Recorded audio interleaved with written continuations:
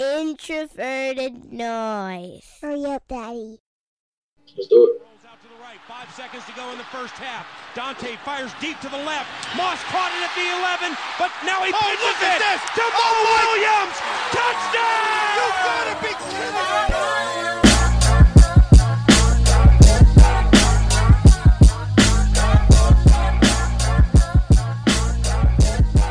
Right, and we are live, and welcome back to another episode of the Climbing the Pocket podcast. I am your host, Jason Brown. You can find me on Twitter at BrownJason.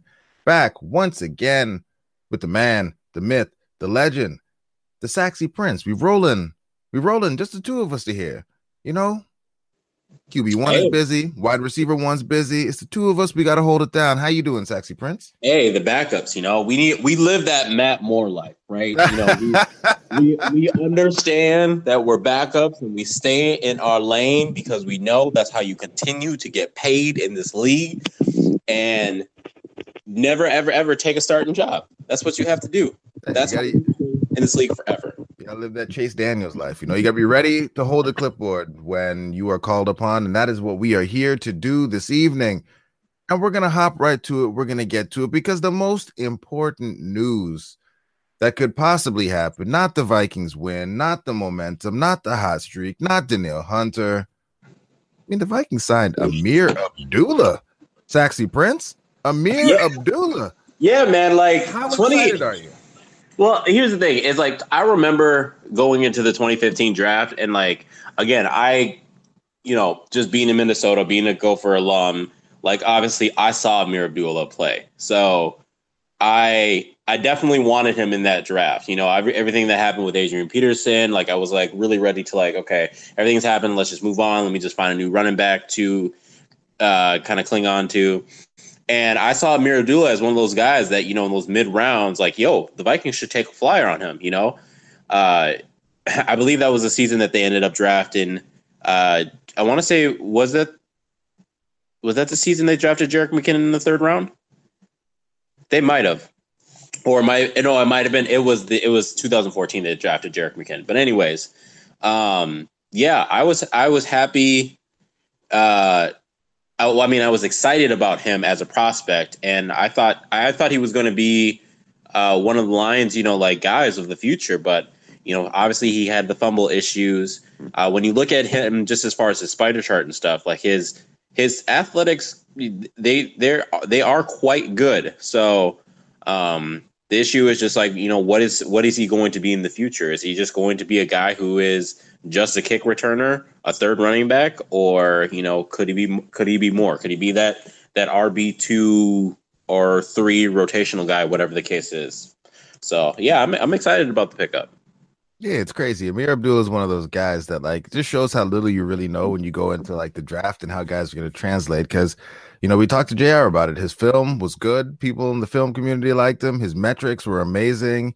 98th percentile spark athlete. Burst off the charts. Speed, yeah, just all right. Nothing crazy with the speed, but, you know, speed is kind of overrated as it comes to running backs. Agility, off the charts. Strength, catch the ball coming out of college. Ridiculous yards per carry. Carried a big workload in college. Like, everything you would think you'd want when you're projecting a running back from, you know, the college game to the pros. He had it, and then he just didn't do anything when he got to the NFL, which was just, you know, it's disappointing. But he's only 25. Maybe leaving the dumpster fire that is the Detroit Lions. Shout out to my man Adam. Hope you're listening tonight. Sorry we had to do that to your boys. Maybe that can, you know, breathe life into his career. You know, make him that rotational, like you said, third running back, maybe kickoff guy, whatever, wherever they can get him in. I'm excited, you know, just because I did like him as a prospect, and he's finally on my team. I mean, he probably murdered a couple of my dynasty rosters, but it is what it is. But, you know, I kind of talked about it a little bit there, Saxy Prince. We got to talk about this game. Vikings, Lions. I mean, I think we all picked the Vikings to win this game. But how they won the game, what are your thoughts on it? What were your big takeaways? Offensive performance, defensive performance. We got to talk about it because he's making all that money. What are your thoughts on how Kirk Cousins played? Obviously, we're going to talk about Danielle Hunter. Break it down for me. What were your thoughts on the game? Yeah, I thought, I think the Vikings jumped off to, a really good start. They took their first drive.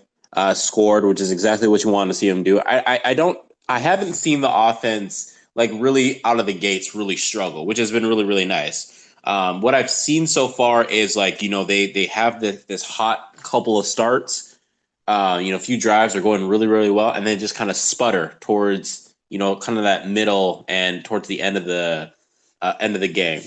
I thought the offense, was looking good. You got Treadwell into the mix. You got BB, who was just elevated that for that game into the mix with Diggs out. So, and obviously you weren't able to get Adam Thielen going the way that you want to, but they were still able to get him the ball in unique ways. Obviously they had a couple of handoffs that they had to him. So, obviously, when Diggs is out, Thielen really takes on that, not only his outside role, but takes on that gadget role as well, too.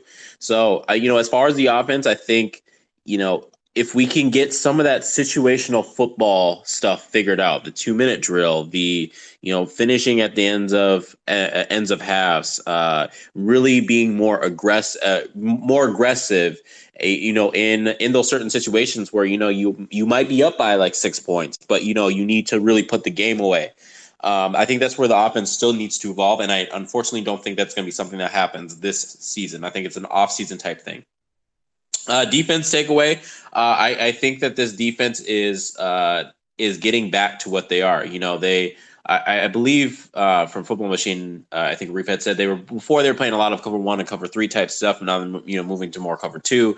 I think that's simplifying the defense a lot more so where, I think the defense is evolving, but, evolving maybe not as fast as Zimmer thought they were going to evolve when he first started the season. You see as the Vikings are still one of the most disruptive teams on third down, on third downs and whatnot. They are just a team that, still one of the best in the league at stopping teams on third down. So you can see how this defense is, getting back to what we perceive the Vikings defense to be, which is actually phenomenal, because I think that, the offense still has a little bit to go, but having this defense allows them to, kind of grow slowly more together.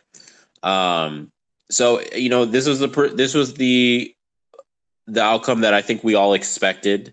I didn't think the Lions were going to beat us. I thought that they, because of some of their playmakers, Kenny Golladay, you have Kerryon Johnson, you have Marvin Jones Jr. I mean, like, they have weapons to present problems for the Vikings. Obviously, with Anthony Barr out, you have Theo Riddick, who he's actually even said, Theo Riddick is one of the toughest guys to guard because of his speed and because of, kind of his elusiveness and what he's able to do after the catch. So, I think the Vikings did a really good job taking care of business. Though, you still are kind of waiting for that really complete game that they can put together towards the end of the season. Yeah, man, and you brought up a lot of really good great points there. And I think one of the things that I think is kind of funny about football is if you'd said before the season started, before the first game was played, that we hit the midpoint of the season and the Vikings defense is a top 10 unit, the offense is still kind of figuring things out, most people would be okay with that. Most people would come to expect that. And that's basically where we are right now. If you go look at DVOA, Vikings defense, is ranked 9th. The offense, not as good as we'd like to see. They're ranked 19th right now, which is, that's a conversation we can have at a later time. But it's what we kind of would have expected from the Vikings. And it does make it just funny to look back. And, maybe Miles has it right, kind of unplugging from, social media and the rest during games. And maybe all of us need to, take a step back, because all of the overreaction, all of the craziness earlier in the season with, Zim lost his way and all of those other takes, they just seem kind of funny now, because the Vikings are obviously kind of trending in the way that we want them to go. We know defense in and of itself is a more volatile thing. And it really does feel now like we were really overreacting as a fan base to just, some of the random quirky stuff that does happen defensively in football, where you have to get 11 guys in perfect sync on every play, or you could give up a big play, which is what we were doing quite a bit of very early in the season. With us now getting in, we mollywop the Lions, and it was a weird game, and it's another game. And I put it out on Twitter afterwards where The Vikings are now 4-0 when Kirk Cousins throws for less than 250 yards, which, for the volume stats enthusiast is a very strange thing for people to really take in. But what are your thoughts on this one? Because this is another game where the passing game seemed a little up and down. Still, I mean, we're lacking in explosive plays. That's going to be, I think, a recurring theme for this entire season. But the passing game didn't really seem to, be humming or to strike fear in defenses the way that it had. Obviously, Stephon Diggs being out, that is a big factor. But what are your thoughts on Kirk Cousins' performance specifically and how he played in this game? I think it's really hard to, still truly evaluate where Kirk Cousins is. I haven't really seen him, probably outside of the Packer game. I think he did phenomenal in the Packer game. But that was more so because I think we were down by so much that John DeFilippo had no choice but to let him, loosen up the reins and really let him go. But I think the term that I'm still having to use with Kirk Cousins is inconsistent. There are some plays where he makes the perfect read, makes the perfect throw, and for one reason or another, the wide receiver drops it, or it just happens to be like a phenomenal play. But then you see Kirk make awful decisions. You'll see him throw it into an area where no wide receiver is going to. You see him, you saw that interception, which, as I was reviewing it, there could be an argument that wasn't completely Kirk's fault, but I still, my initial thoughts were it's still a bad decision by Kirk. You see those, like the Stephon Diggs pick six. You see those kinds of plays that he makes, and you still wonder, like, it's either you're getting really, really great Kirk Cousins or you're getting really poor Kirk Cousins. Like, it doesn't really seem like there's really much of in between. And obviously, you can't expect him to always be playing at his ceiling, but I think you want to elevate a little bit what he does at times where he's playing at his floor, and get a little bit more consistency out of that. So, I mean, I guess to evaluate his play at this point is, I still, if this is the Kirk Cousins we paid $84 million for, I don't think that he's lived up to his contract thus far. However, I still think that doesn't mean he's not playing well. I think he can play better, and I think he can play closer to what his contract, kind of commands and what the expectation is of contract. But I really haven't seen him really truly elevate the talent around him, really truly elevate the players around him. Granted, he has Stephon Diggs and Adam Thielen, so that's really difficult. But guys like Treadwell, guys like Zylstra and Beebe, and those guys who are really trying to make a name for themselves on this team and make a mainstay on this team. Those are the kinds of guys that Kirk Cousins, I think, needs to kind of bring up to, a higher level of play. You've seen guys like, it's hard to compare it to these two. You see guys like Matt Ryan and Aaron Rodgers and obviously Brady, Breeze, Rivers, all those guys in the league. They're always, and I can't forget Wilson, always bringing up, sometimes some no-name wide receivers and making them look a lot better than they are. I think it's really easy to make a Diggs and Thielen look good because they are great. He doesn't need to do anything to make them appear that way. But, guys like Treadwell, guys like, Aldrick Robinson, Chad Beebe this week, and, Brandon Zylstra, some of these other guys who, are your third, fourth, fifth wide receiver. You really want to see them do really well. Where's his relationship with Kyle Rudolph? Kyle Rudolph should be playing better because of Kirk. So, I mean, I would have to say that, I'm not down on Kirk Cousins at this point, but I do need to see significantly more for me to be comfortable once we get into December and January, where Kirk is going to. The thing about the playoffs is I think we all know it's majority situational football. Teams have learned to save a lot of the stuff that they kind of can force, such as situational football, like certain blitz packages or things that are going to force guys to be more creative in the playoffs, whereas during the season you can be kind of robotic, go through the motions, get through the game, all that stuff. Whereas in the playoffs, you really need to become more creative. You need to be able to adapt a lot more, be flexible, because you're going to be in a lot more, unique and advanced situations that you probably didn't see throughout the season. So, and that's one area that I haven't seen Kirk really take that step where he's, showing, when things break down, when he has to make a play, not be a hero per se, but, really just not have his, his technical stuff be on its P's and Q's every single time. You've seen him become a little bit flustered in the pocket. So, go ahead. So you touched on a good point. You touched on something that I think that has been said many times about Kirk Cousins. He's best when he's on rhythm. If he can come back, back foot hits, ball comes out, clear reads, he'll play at a very high level. And I know that you've made, an analogy kind of bringing it into, music and jazz and kind of, the way different musicians are wired. Like some musicians are wired and are super technically proficient, locked in, and others can just kind of feel it and riff. And I don't really see Kirk Cousins as being the guy who's going to go out there and give you a lot of riffs. He's going to give you that steady, that steady rhythm. But if things go off the rails a little bit, that's not him. That's not his game. And so I wonder if some of these things that we are attributing to Kirk Cousins or wondering about Kirk Cousins, are they really should we be having more of a conversation about John DeFilippo than we are about Kirk Cousins? Because you mentioned it, the scripted plays tend to look really good, but then after the scripted plays run out, things have been a bit uneven as we get through the season. And I think I won't say we all, but I think many of the people who evaluate Kirk Cousins know that, if the offense is well designed around him and he has good players around him, Kirk Cousins will do what you need him to do. Yes, he might have a couple of those plays in a game where he puts the ball on the ground or makes that, what is he doing type play. But for the most part, if he's in a well-designed offense with good players around him, he'll make the right decision for you. So at what point do we start to question what's going on with John DeFilippo?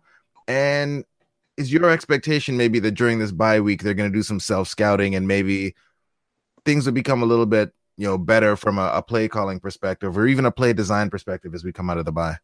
Oh, yeah. I'm definitely looking at, kind of the three people who I would kind of blame why the offense isn't moving. Obviously, we've talked enough about Kirk Cousins, but yes, John DeFilippo.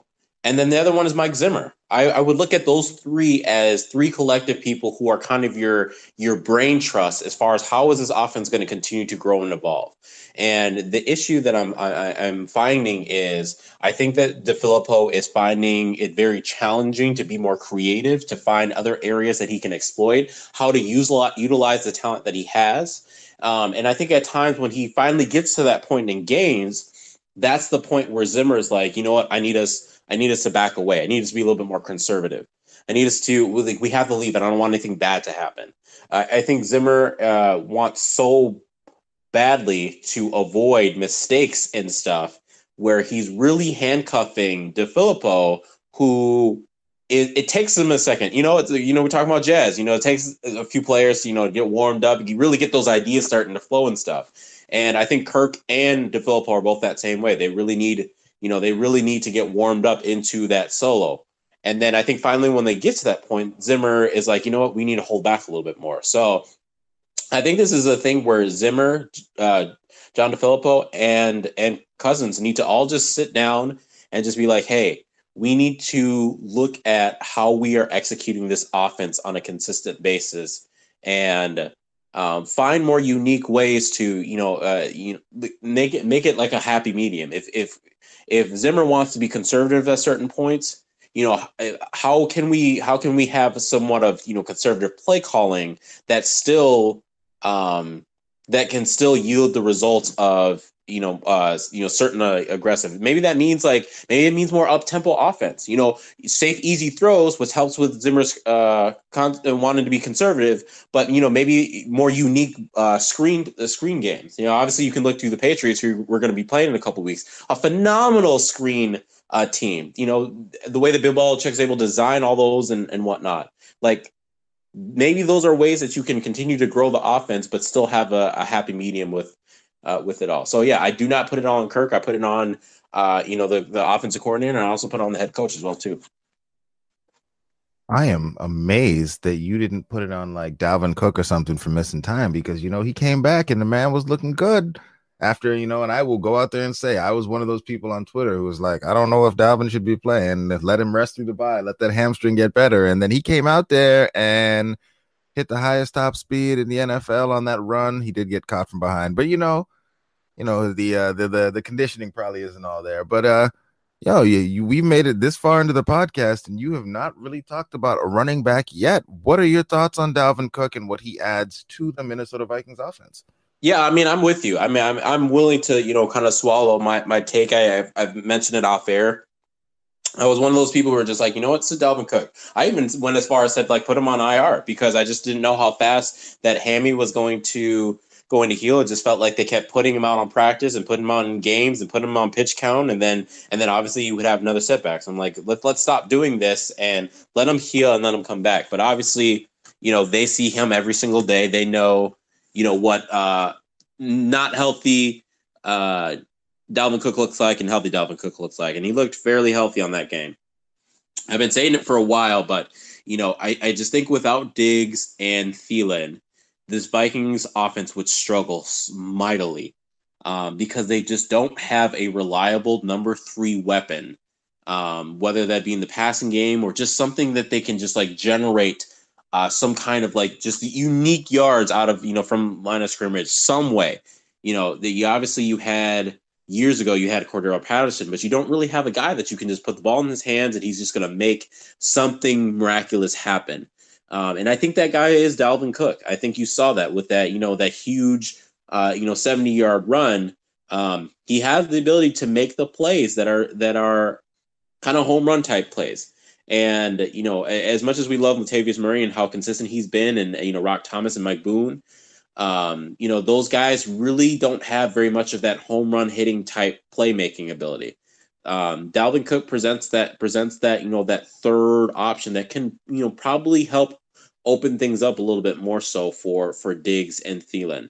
And, I'm really hoping that, he can be more consistent for this, remainder of the season because I think the Vikings are need him or just someone like him that's going to add another dimension to the offense. All right, so we made it this far, and I'm gonna ask you the question. It's a dangerous question, but I'm gonna ask you the question anyway. It's one of those things that through the game it seemed fairly self-evident. It's a take that should not be seen as a slight, an attack, or anything like that on anyone. But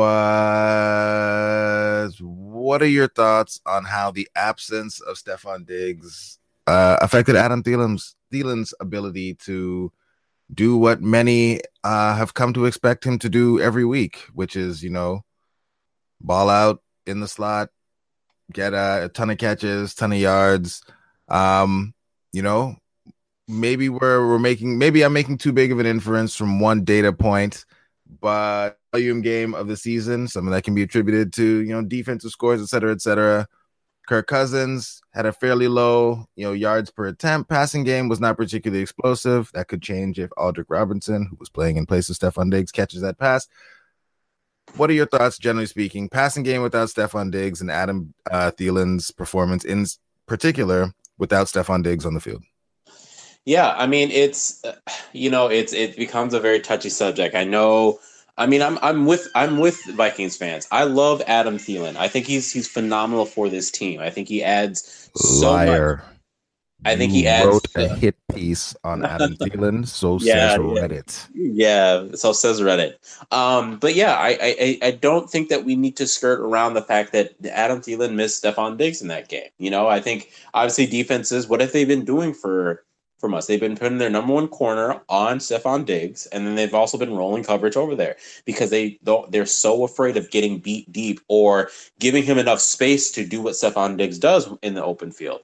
And not to say Adam Thielen doesn't create explosive plays or doesn't make phenomenal catches, because he does, but he does that from the slot. He does that against a lot of guys, nickel corner. He does that against guys, number 2 corner, which obviously Adam Thielen is better than most teams' number 2 corner. Adam Thielen is probably better than most teams' number 1 corner. But at the end of the day, the player that teams are scheming against on the outside is still Stephon Diggs. And when you don't have that, you don't have the ability to put him in the slot as often as you need to because you need him to play on the outside. You don't have the ability to kind of hide him in your scheme and then have him make this crazy explosive play. And I think you would probably see a similar game from him if Stephon Diggs has to miss another game. Conversely, I don't know if that would be the opposite if Stephon Diggs was there and Adam Thielen was injured, because at the end of the day, Stephon Diggs is still seeing that double coverage. He's still seeing them on corners. He's still able to get open. Obviously his production this season hasn't been as high as probably we expect it to be. But at the same time is the Vikings are playing the numbers game. They know if they can keep pulling coverage away from Adam Thielen and some of our other playmakers by using Stephon Diggs, we can keep moving the ball down the field, and Adam Thielen is perfect for that. Not to say he can't play outside that role, but I think he is a little bit more limited than Stephon Diggs would be in that. That's not to say he won't ever have a 100-yard game for the rest of the season, but I do think that he and Stephon Diggs on the field together both help each other out. Okay, yeah, and I'm try to put like to dampen the language you're using there, because when you say things like limited and things like that is where people I think probably come for you, in that Adam Thielen is a phenomenal route runner. When you look at him, even last season, he was considered by Pro Football Focus, Bleacher Report, and others to be a top 10 wide receiver. The way he's playing right now, he's in the conversation for playing as his play season to date has him in the conversation as one of the best 1, 2, or 3 wide receivers in all of the NFL. And so I guess I can understand when people are saying, he's limited in this. He's a great route runner, but there is a difference. One could argue that there's a difference in talent between, Adam Thielen and Stephon Diggs, while also saying that Adam Thielen is playing at a far more productive level than Stephon Diggs is season to date. What I noticed, and I would have to go back and watch again to figure out exactly when the play took place, but it was a third down and Adam Thielen was in the slot, and the Lions just knew that's where the ball was going to go. So they came out in a look that showed man coverage because they knew Kirk Cousins would go to Adam Thielen on man. And then they basically just put 3 guys on Adam Thielen. So more so than looking at it as a knock on Adam Thielen's ability to get open, most receivers aren't getting open when they have 3 guys on them. I looked at it more as teams are just able to put all their attention on Adam Thielen when Stephon Diggs isn't there, which makes his job far more difficult than if Stephon Diggs was on the field. And what I would have hoped, and this is a take that I'm stealing from Flip, what I'd hope in a situation like that is either Kirk Cousins, recognizes that, there are 3 guys on Adam Thielen. So in that particular case, Kyle Rudolph is wide open going up the seam, or that some of our other guys would have been able to exploit those things to get ourselves big plays. Unfortunately, we weren't able to do that. We did have a big drop, but going forward, and again, we'll knock on something that, none of our guys missed time, but going forward, the hope is that, if anyone does, we can do a better job either at the quarterback position or with Flip in designing things to move guys around and take advantage of some matchups to still be able to have a productive offense if one of our main guys is down. And to that point, Jason, I'm not sure if you're talking about the same play that I'm thinking of, but on that interception play actually that Kirk Cousins threw to Adam Thielen, I forget what the coverage was, but I believe the safety kind of knew that the ball was going to Adam Thielen, but his responsibility was Laquan Treadwell. On that play, Treadwell gets quite open, but Kirk Cousins obviously throws the ball to Adam Thielen because he trusts him a little bit more so. But the safety knowing that really gives him. Are you talking about the Darius Slay interception? Yeah, I believe so. Yeah. And Slay gives him, Treadwell pretty soft coverage because he knows he's going to peel off and go to Adam Thielen. Now, it's those kinds of plays where, Kirk wants to go to Thielen, and I know that we're a team, throw to our best players and stuff. But that's one of those plays where it's kind of like you're saying is defense. If we're talking about situational football, and we know we're in the playoffs and stuff, teams are just going to continue to bait us into that kind of stuff. Bill Belichick, obviously, you've read stuff about him and how he prepares for games and stuff. These are the kinds of things, and in a few weeks when we play the Patriots, like they're going to start baiting us into those kinds of things. Like Bill Belichick's going to know the ball is going to go to Adam Thielen. He's going to know it's going to go to Stephon Diggs. So he's going to show a certain coverage that's going to make it seem as if one of those guys are going to get open or get some kind of one-on-one. But he's going to roll coverage over to the both of them, and it's going to be up to Kirk and co to, is he going to go to Treadwell? Is he going to find Aldrick Robinson? Is Dalvin Cook going to be more involved in stuff? Because Bill Belichick will be ready for that kind of stuff. And those are kind of situational type things where, can this offense really find a way to, even if Adam Thielen and Stephon Diggs are our weapons, utilize our weapons to kind of be decoys at times so that we can consistently still move the ball down the field if it's not in the hands of one of these two guys. And I like what you just said there, and it's a shout out to our man. I'm going to give it to Mr. Luke Braun because he did write an awesome article for Purple PTSD, and that's one of the things that he kind of talked about using some of the math to speak to what you're talking about right there. Is that as the season goes along, the hope is that the ball does start to get spread around to more of our playmakers, that we're not as predictable in terms of what we're going to do and how we're going to run things. And to that end, he predicts that we'll see some positive regression from our man Stephon Diggs as the season rolls along. But, that could also lead to positive regression for the offense overall as we become a more kind of diversified passing attack, which could mean good things for Stephon Diggs, Kyle Rudolph, as the season rolls along. So I like that. Got to keep things moving here because, we started this thing saying, we're not going to make this too long. It's just the two of us. So we got to run through some stuff here pretty quick as we wrap this up. Not much more to say about the Detroit game. I think that actually, a little bit more to say. It was a okay performance from the offense, but Saxy Prince, we touched on it a little bit. I need you to give me a little bit more on your thoughts on this defensive effort from the Minnesota Vikings because, we got records being set. We got the defensive player of the year. What are your thoughts on everything that you saw from Mike Zimmer scheming and the way the players played, people stepping up? That performance from the defense was about as good as it can get. What are your thoughts? What were your takeaways after watching it a couple times? Talk to me, man. Yeah, I don't think I can truly start a conversation about the defensive effort without mentioning, man, this team really, and it's weird to say, I think this team really, really missed Everson Griffen. I think that his presence, obviously, Stephen Weatherly has been playing fantastic. Linval Joseph, Richardson, all of them across the defensive line have been playing fantastic. But the sheer elevation that he brings to this defensive line that allows guys like Danielle Hunter, guys, again, Richardson and Linval Joseph to continue to eat because he plays so aggressively, because he plays so passionately, really elevates this team in a defensive line and makes it one of the best defensive line in the league. You just can't stop talking about them because I really think, I think a few years ago, I think our secondary was probably one of the, mainstays and why we were, doing so well in coverage and stuff. Obviously, Xavier Rhodes, Trey Waynes has taken steps forth. But at times I have felt like the secondary hasn't played up to the same level for obvious reasons. They have they have younger guys there. Mike Hughes is out for the season and stuff. So I think the defensive line has stepped up in ways that, they are really making it very challenging for even good offensive lines to defend against.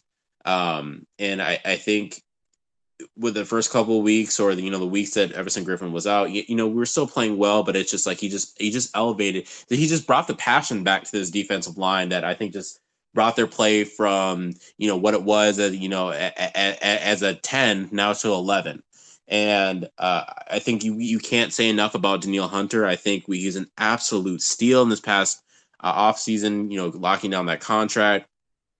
He's playing at such a high level. If you really break down the tape, even when he's not sacking the quarterback, you're really getting to see how like unbelievably miserable right tackles are having to go against this guy.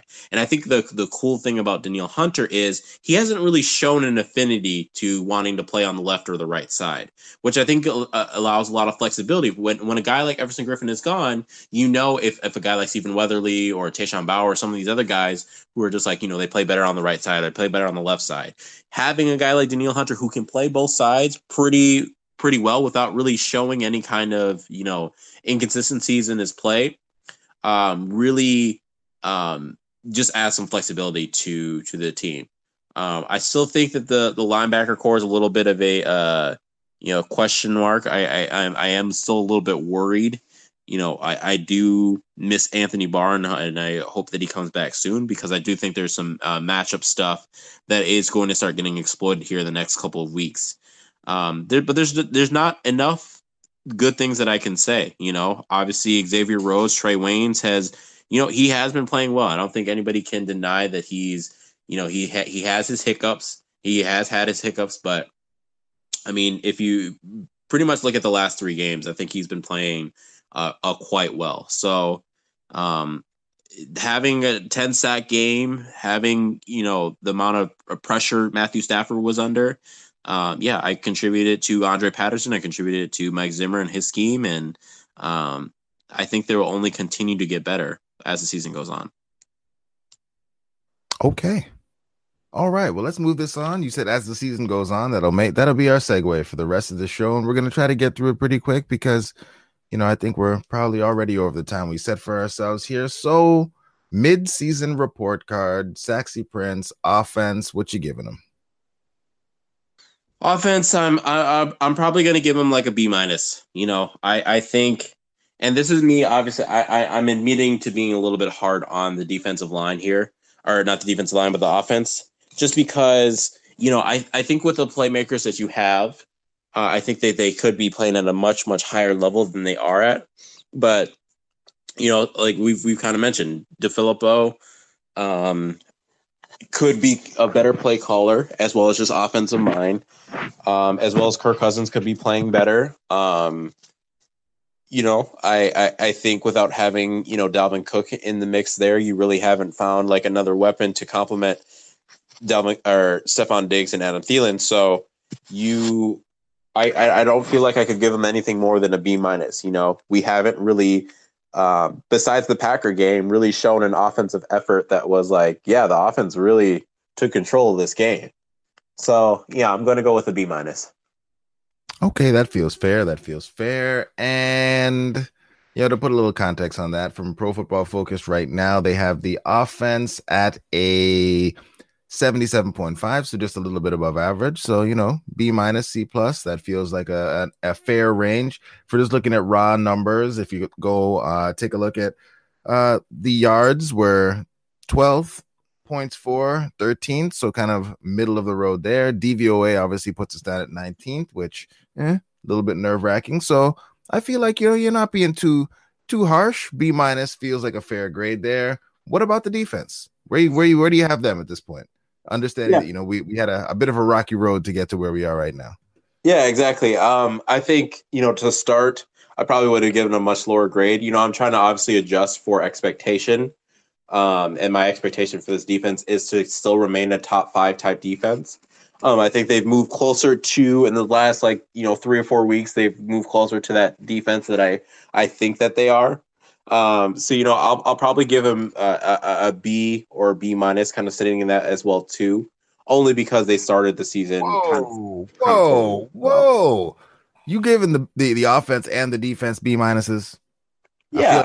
I feel like you're grading on a curve for one of the two of them. They can't be the same. Well, I mean, I gave them both. I'm halfway between a B and a B-, because I think you can't give them a B+. I mean, it's not an A performance yet, but a B-. I mean, that means the offense got to go down to a C then. I mean, they can't be the same. Because at the end of the day, I mean, we made Josh Allen look like, a Pro Bowl type quarterback in that game, and I mean, come on, people have bad, but come on, they do, but like at the same time, if we are going to look at this team as a playoff and a Super Bowl contending team, I think a team that looks off I think is a tad bit different than a team that just doesn't show up. And I think every single year we have seen the defense not show up versus like, oh, the defense is not having the greatest game. And that's what concerns me about when we get to the playoffs is like, is this, it's like eliminated it's the difference between it's just slightly below average and that was just awful. And I think, when you look at how, again, consistently every single year, there's been a game where it's just been absolute awful performance by the Vikings defense. And even if they're out coached or out schemed or whatever the case is, you would still kind of hope that they can still keep things pretty close, and I just worry about their ability to consistently do that year in and year out without having a game that's just like, well, like what happened? And I feel like we ask that question at least once a year, and I don't feel confident giving them a higher grade than probably a B. Without them, B. I'm gonna give it a B. But this is waiting dangerously close to Mike Zimmer hot seat territory. But we're gonna keep this thing moving because you're locked into your B minus, somehow the same range as the offense, which whatever, it's your grade. So let's keep this thing rolling along. First one feels like it's a slam dunk. We really shouldn't even have to have a conversation. But who is the mid-season offensive MVP for our Minnesota Vikings? I don't think this is going to be much of an argument here. I think this guy has played phenomenal. I think he's, probably top 3 in it, top 3 or 4 in his position right now. But Adam Thielen, I think he's played lights out, all except for last game, but we obviously know what happened last game. And yeah, I think he's played really well. And I think he's elevated this offense to being more of a contender than it kind of has been, even despite the inconsistencies. So I would go with Adam Thielen. You got to just go throw them shots. You couldn't just say Adam Thielen and be like, yeah, he's been really good, except for that last game. I mean, you are really and truly the son of immigrants. Stefon Diggs had a pretty poor game. So you are the son of immigrants, and I can't even be mad at you because I understand, nature. I understand. I understand where that comes from. It's not your fault. It's it's how you were raised. It's so true, man. And on defense, who you got? Mid-season MVP for the defense. Oh, I mean, I think this goes with this is probably the easiest. I mean, Danielle Hunter. He is playing at such a high level. He is showing why his contract is almost a joke right now because if he bet on himself, he would have made historical numbers as far as being a top defensive end. So Danielle Hunter has played at such a high level, and I think he's only going to get better as the season goes on and throughout his career. All right. No arguments for me there. All right, so we've gone over a lot here. Vikings are sitting in a pretty good spot as we we went into this very much needed bye. Vikings sitting at 5-3-1. Give me your prediction for how they do over the second half of their season. Yeah, I mean, obviously you have the Bear game that was flexed into prime time. That's going to be at Soldier Field. Obviously historically we haven't played really well over the last 10 years at Soldier Field. It's just obviously there's a lot of skeptics out there. There's some kind of curse with Soldier Field, but I think more importantly, this game, the reason why it's important is because it was moved to primetime, and the Vikings need to show that they can perform better in primetime.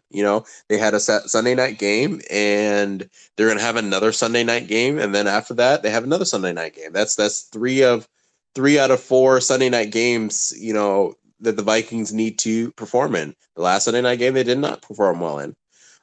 So I think with this game and obviously the Packer game, the Patriots and the Seahawks, this is going to be kind of a little mini gauntlet that you have going here. We were worried about the gauntlet in the beginning of the season, but I think this is one that you have to really worry about because you have 2 back-to-back division games. I mean, you took care of business against Detroit, but now you have Chicago and you have the Packers.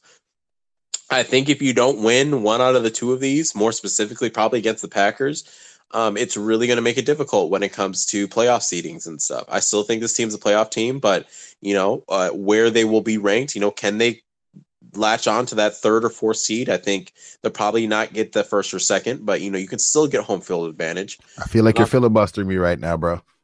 I mean, give me some numbers here. What we gonna do?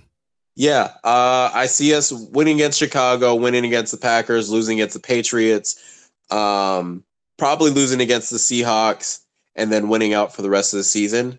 So that leaves us at 6-2 for the rest of the season. If my math is correct, my math's probably off right there. But no, that feels 5-2. Yeah, 5-2. 5-2 the rest of the way. Yeah, 5-2 the rest of the way. 5-2 the rest of the way. Yeah, okay. So yeah, that would put us right where again we should have bet the under at the beginning of the season, but okay. Okay. All right. 5-2 the rest of the way. That should get us into the playoffs. Probably won't get us a bye, but it'll get us into the playoffs. And then we just need Kirk Cousins to get hot, and we can get that trophy. That's it. That's all. I got nothing else to ask you today. You got anything you're cooking up? Anything that we should be on the lookout for? Anything that'll be dropping in the not too distant future here for us? It'll probably be in this more distant future, but I have been working on more of a longer Danielle Hunter piece. Hoping to get that out sooner rather than later, but hashtag motivation. Let's get it. All right. Well, Sexy Prince, thanks for coming in, holding it down, being the analyst 1, 2, and 3 on the Climbing the Pocket podcast. And listeners, thanks for hanging with us. If you have any angry messages to send after listening to this podcast, as always, please direct those to @SaxyPrince on Twitter.com. My name is Jason Brown. Thank you for listening. This has been the Climbing the Pocket podcast. And we will talk to you soon. Have a good one.